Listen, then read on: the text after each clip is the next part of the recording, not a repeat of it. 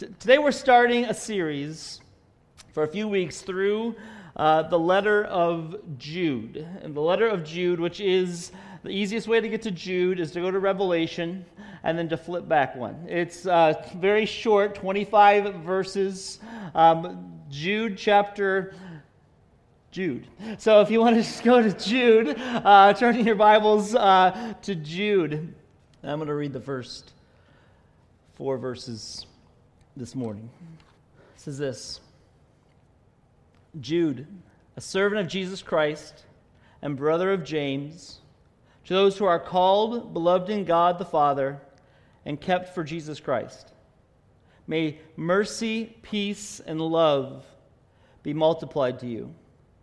Beloved, although I was very eager to write to you about our common salvation, I found it necessary to write appealing to you to contend for the faith that was once for all delivered to the saints.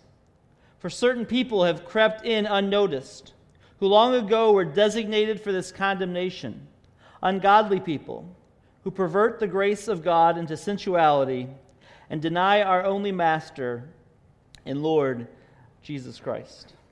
Let's pray. Heavenly Father, God, thanks for your word. Lord, just thanks for the gift of life. Lord, thanks for gathering us together at the beginning of a week. Lord, just thanks for how you work in people's lives. God, Lord, thanks for this letter of Jude. And Lord, I pray that you would just open our eyes to it, that you would encourage us this morning with it as we prepare for communion.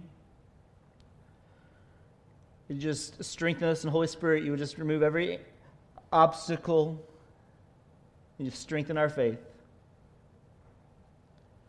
Lord, thanks for how you do care for us. And I pray that the words of our mouth and the meditations of our hearts will be acceptable to you. In Jesus' name I pray. Amen. She was concerned, but very confident. 11-year-old Grace Bedell, 159 years ago this month, wrote a short little letter to Abraham Lincoln. She had seen a picture of him that her dad had, and he was about a couple months before the election. She looked at it, and he had his big forehead, tall guy, no beard. And she looked at that picture, and she said, that's not right. So she sat down as an 11-year-old girl, wrote Abraham Lincoln a letter, and said, hey, I think you should grow a beard. All the ladies like beards in this letter. And she sent it off to Abraham Lincoln. A month later, Abraham Lincoln had a full beard. And the iconic hipster beard that is Abraham Lincoln came. This little letter by Grace Bedell was a letter from a little girl that had absolute concern and confidence that it could be done. It's the same with the little letter of Jude. It's a letter. It's a book of the Bible, but it's a little letter, and it's a book about concern, but with confidence.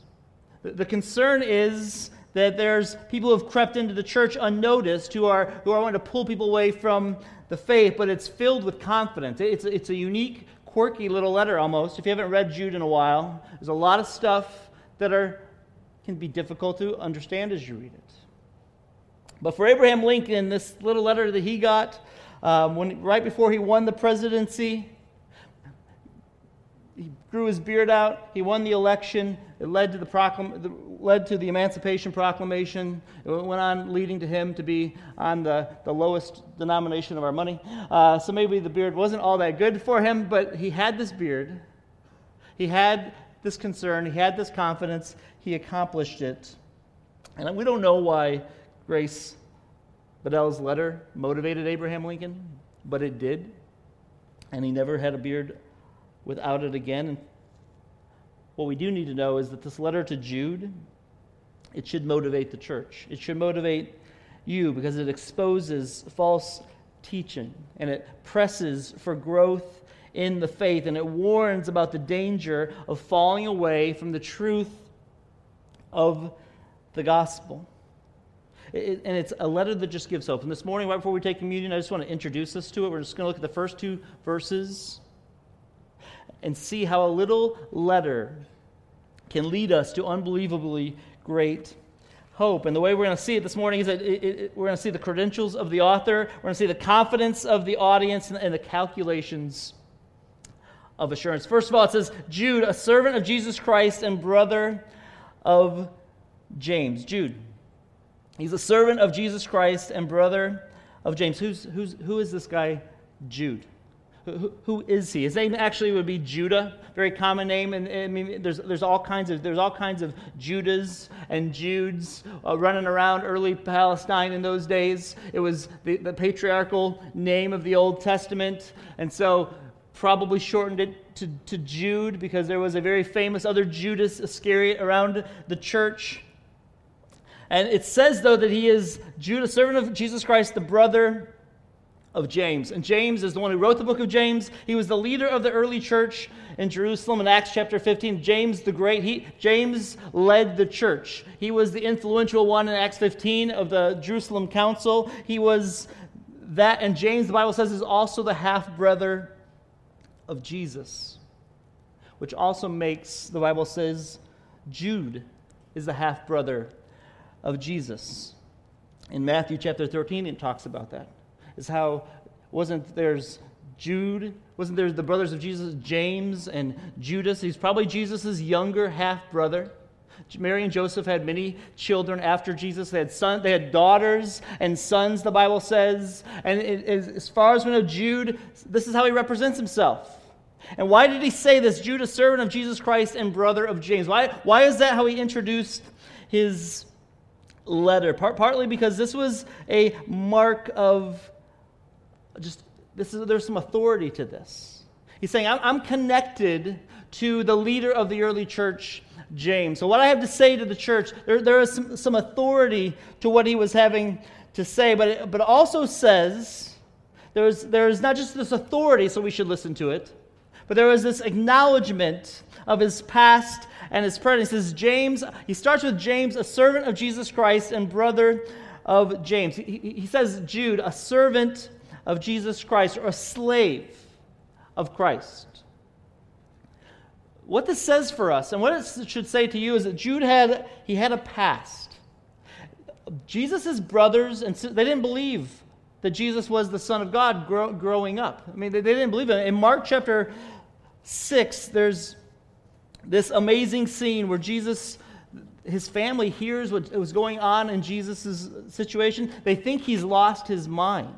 And his brothers and sisters, they come to the house where he's at, and he says they came to get him. They think he's lost it. They think he's just flipped out about saying he's the Son of God. And they come to him, and Jesus says, the people knock at the door and say, hey, your family's here. And Jesus says to them, who's my family? My family, my brothers and sisters are with me here. It was this insult.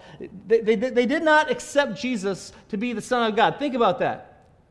Jesus, who was totally perfect, lived this perfect life in front of these real people. They grew up with him, and they did not believe that he was the Son of God until after his resurrection. In 1 Corinthians 15, it says Jesus appeared to 500 people, and one of the people that he appeared to was James, it says in 1 Corinthians 15. And maybe James then went to Jude and said, no, our brother really is the Son of God. He really was Jesus. And James believed. And it's very humbling how he starts this. He says, Jude, a servant of Jesus Christ. He's a slave. He's the one who's given up his rights. He had a past where he didn't believe. He found out who Jesus was, and he did believe. And he calls his brother his Lord. And he doesn't call attention to that. I mean, most people would have written this and said, hey, I'm Jude, the brother of Jesus. I mean, you know who I am? You need to listen to me. But he doesn't do that. He comes across with saying, hey, there's some authority to what I'm saying because I'm the brother of James, the leader of the church. So there's some authority, but I'm coming to you, first of all, in great humility. I'm just a servant, just like you are. I'm just a nobody who found Jesus Christ, even though I grew up with him and I didn't believe. Can you imagine? He didn't believe. which should say one thing to us. There's a saying that people use, and they quote Augustine, or I believe it says, preach the gospel, and if necessary, use words. First of all, he probably never said that, because that wasn't first quoted until about 1990 that got started to toss out. But Christians have latched onto that. Hey, I just need to go to work, and I just need to live a certain way, and if I smile really nice, or if I'm really good and I'm kind, then people will see Jesus in me, and then they'll talk to me, and then I'll know it's okay for me to share the gospel. That's not true. Because even Jesus, with all his life, he grew up with his brothers. He lived with them. They watched him. They were around him all the time, and they still did not believe. It wasn't just based on, Jesus was nice, Jesus was good, Jesus was kind, and they still didn't believe who he was. That we need to let people hear the gospel. We need to let people know. You need to open our mouths and speak it and share it. Faith comes by hearing, and hearing by the word of God. But Jude was just like us. He was just a guy who grew up and lived. And he came to see Jesus. And became to him he saw who he was. And he was moved by the fact that his brother was the Son of God who loved him and died on the cross for his sins. And he believed. And then he accepted that. And then he had his life totally transformed because of that. And he realized that he could be useful. I mean, could you imagine? These guys thought Jesus was insane, it says in Mark. And how they must have talked about him when they left there. And they went back, and can you believe this? He's embarrassing our family. All these things that they must have thought and said about Jesus. But then after he was transformed, Jude didn't walk around the rest of his life saying, I just can't be used by God. I blew it. There's nothing good that I can do. He didn't do that. He accepted God's usefulness, and he wrote this book. Listen, there is nobody in this room that is beyond the reach of God's grace. There's nothing that you have done in your past or your present now where you say, well, God can't use me anymore. I've blown it. It's amazing what can happen when someone gives their life completely over to Jesus Christ and desires to be completely devoted to him. That was Jude. He was just anti-Jesus guy who was transformed to say that his own brother was God. That takes a lot of humbling when you think of your siblings. To look up and say, now I'm convinced that you're the Son of God. I'm going to call myself a slave. I'm going to give up my rights. There's a lot of talk about rights in our culture. A lot of talk about rights on social media. A lot of talk about rights and what we deserve and what we can get. And Jude starts right out to us and says, Jude, he's a servant. He's given up his rights to Jesus Christ. He has totally devoted himself over to Jesus Christ, and God's using him. His sin wasn't held against him. Have you done that? That's the author, this half-brother of Jesus. And he didn't want to write this letter. The letter that Jude wanted to write was just about the common salvation that we had, but there's this problem. So there's this great concern that he has for the church. And he knows there's a lot of situations that are going to be happening to them. So he says that he writes this letter, but there's this absolute confidence that he has for the audience as well. He says, to those who are called, beloved in God the Father, and kept in Jesus Christ. This letter, it was written to a particular group of people. There was a group of people who were in a real situation many years ago where people had crept into the church and were saying things that aren't true, which we'll look at in a couple next week. But it was also written to those. It doesn't say to those who were in Ephesus or Philippi. It just says to those. And it gives a description of who those are. And it gives us confidence of who this audience is. It's to those who are called, beloved in God the Father, and kept in Jesus Christ. It's written to true believers. It's written to Christians. Jude gives a description and a characterization of a Christian and what one is and what you can know if you are or not, so you can have confidence. Because what he's calling them to, and what we're being called to, is in this intense battle. He says, contend for the faith. Because some of them, if you read the rest of Jude towards the end, it's talking about snatching some out of the fire, because some will be consumed by this. Some will be consumed by the lies that are being spread around. So he gives this unbelievable confidence to those who are called. This is what a Christian is. It's one who's called, beloved in God, and kept for Jesus Christ. One who is called. This is what a Christian is. It's someone who's called by God. Romans 1 talks about this. 1 Peter 2 talks about this. Ephesians 1 talks about this. Where we are the called of God. God does this. God's the initiator in this. God's the one that pursues you. Friday night, I was out a little bit later to go on an errand. I'm driving through Salmonac, and I had a direction that I wanted to go. I had a place I needed to be at a certain time. I was not speeding. And I'm driving, I move past a police officer. All of a sudden, this police officer's lights turn on, and he pulls out right in front of me and starts to follow me. He called me. It wasn't like I was going to say to myself, hey, I want to go pull off into the high school parking lot in Salmonac for a few minutes and sit here. It wasn't my idea. He summons me.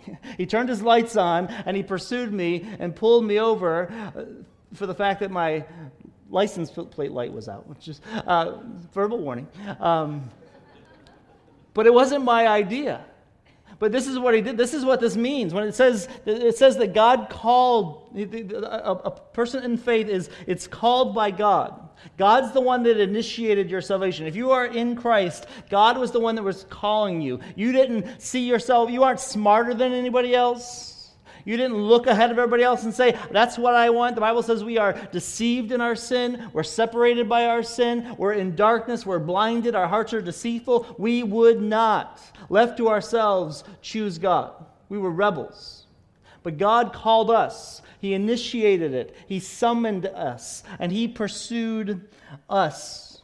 And Ephesians 1:3-4 says, blessed be the God and Father of our Lord Jesus Christ, who has blessed us in Christ with every spiritual blessing in the heavenly places, even as He chose us in Him before the foundation of the world, that we should be holy and blameless before Him in love. He predestined us for adoption as sons through Jesus Christ. This should give you unbelievably great confidence if you're in Christ. God wanted you personally. He pursued you. He initiated it, and He came after you, and He pursued you. Not only did He pursue you, He says a Christian is beloved, or they are committed to by God. They are kept, they're beloved, and they're called. They're committed to by God. They're beloved in God the Father, it says.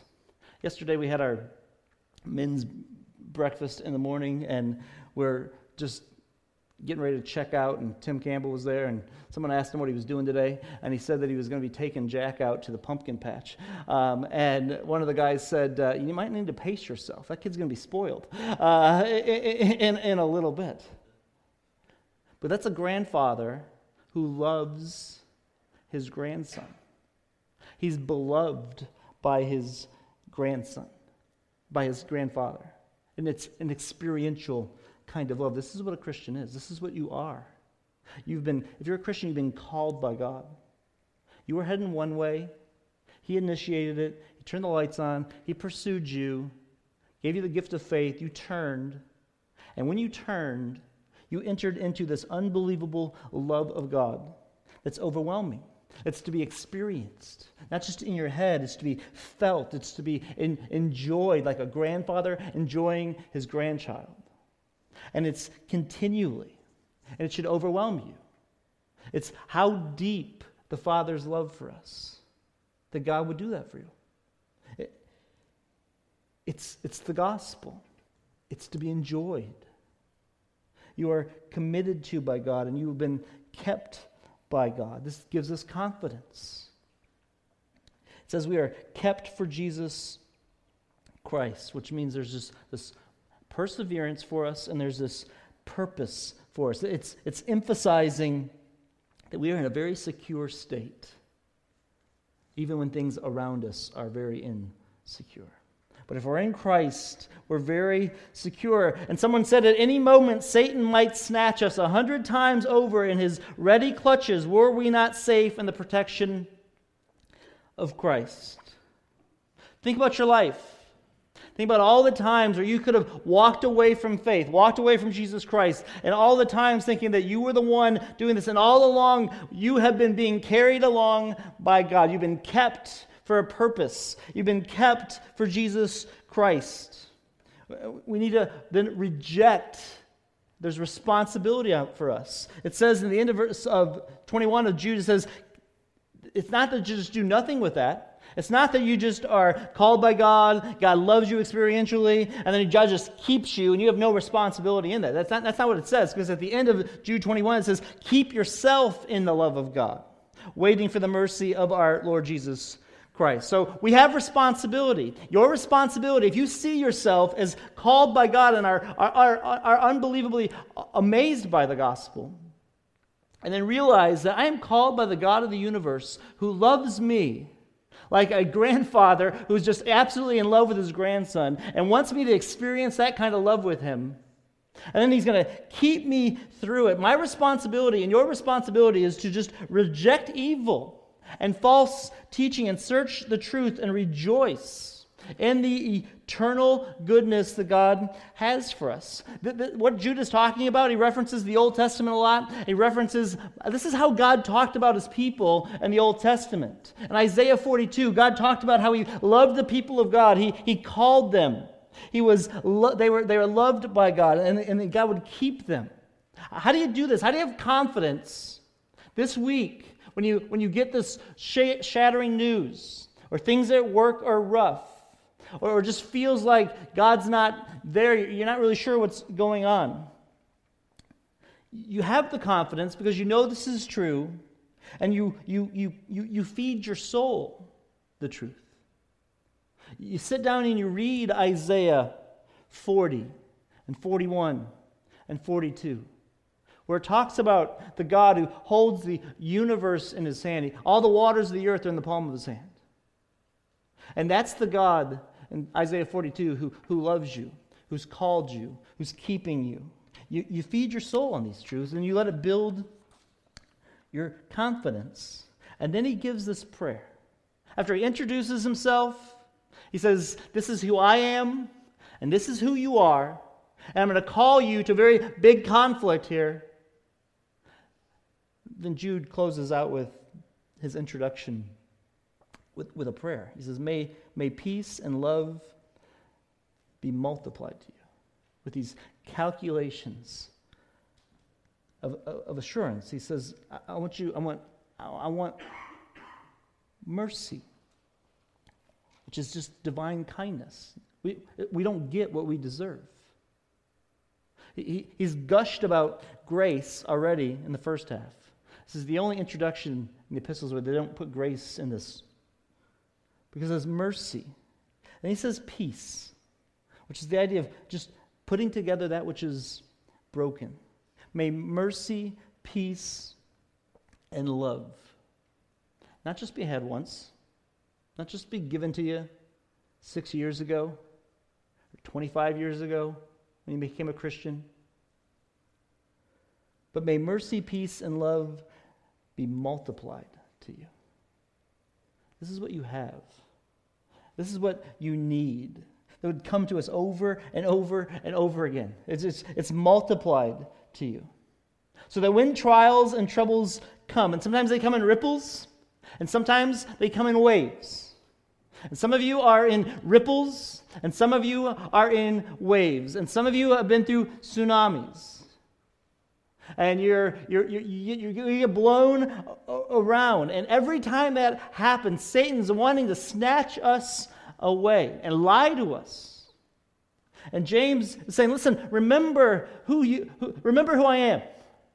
There's some authority here. Remember who you are. You're called, you're loved, and you're kept by God. And remember what you continually have, which is multiplied mercy, peace, and love. And so when the lie comes, which always comes for people, which is the lie that's always been there, did God really say this?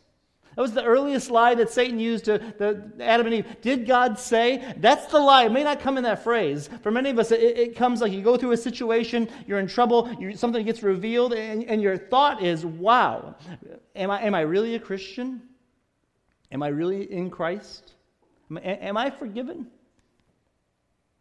Can God hear me? Will God really listen? Did I go too far this time? Am I in a pit so far that I can't get out of it again? It's all the same lie of did God say? Is it really true that you're called? Is it really true that you're loved by God? Is it really true that you're being kept by God? Is there really mercy, peace, and love multiplied? Joseph in the Old Testament, remember Joseph? Just living his life, young teenage kid, his dad says, go help out your brothers. Gets to where his brothers are, they grab him, and they throw him into the pit. And he thinks he's going to die. Joseph doesn't know the rest of his story. As far as Joseph's concerned, his life is over. It's done. If Scripture had sound and pictures, you'd see a teenager in the bottom of a pit, realizing that if I don't scratch my way out of here, and if I don't yell, no one's going to find me. Joseph probably didn't sit down and have a Bible study at the bottom of the pit. He's probably in the pit, screaming, yelling, trying to claw out of it, scraping himself out of it, and somehow, eventually, his brothers come back, they pull him out, send him off to Egypt. His life starts to go good, doesn't it? Gets hired on at Potiphar's house, comes great, things are going well, he gets lied to about, gets thrown into a prison for 10 years. When was Joseph in the worst part of his life? I think Joseph in the worst part of his life was when he was in the pit, the first pit, because it seemed like there was just absolutely no hope in the first pit. But at the end of Joseph's life, when everything took place, he saves the world, and his brothers come to him, and they don't ask for forgiveness. They're afraid they're going to get killed. Joseph says to them, you meant it for evil for me, but God meant it for good. Your situations that you're going through, whatever you've been dealing with, if you're a Christian, you're struggling. Listen, you say, well, man, I became a Christian and things aren't getting better, Paul. Things seem to get worse. I seem to struggle more. The reality is nothing's really changed. The situation may be more complex. It was more complex, the situation with Potiphar's wife and Joseph, than the pit. The situation may be a little more complex, but it's not any more complicated. At the bottom of the line, you are either secure in God or you're not. You're either going to trust in God or you're not going to trust in God. And you're secure in God. That's what Jude is telling us. You are secure in God. The same is true. If you are in Christ, you have mercy, you have peace, and you have love that will continually be multiplied to you. It's not going away. This is what we have. So our challenge is just to see what we have, see the concerns, but have absolute confidence. Your situations might get more complex, but they're not any more complicated for God. And he says this is who you are, so keep trusting Christ. Do you see how a little letter can bring great hope? Don't despise little things. Keep coming and hope in God. Let's pray.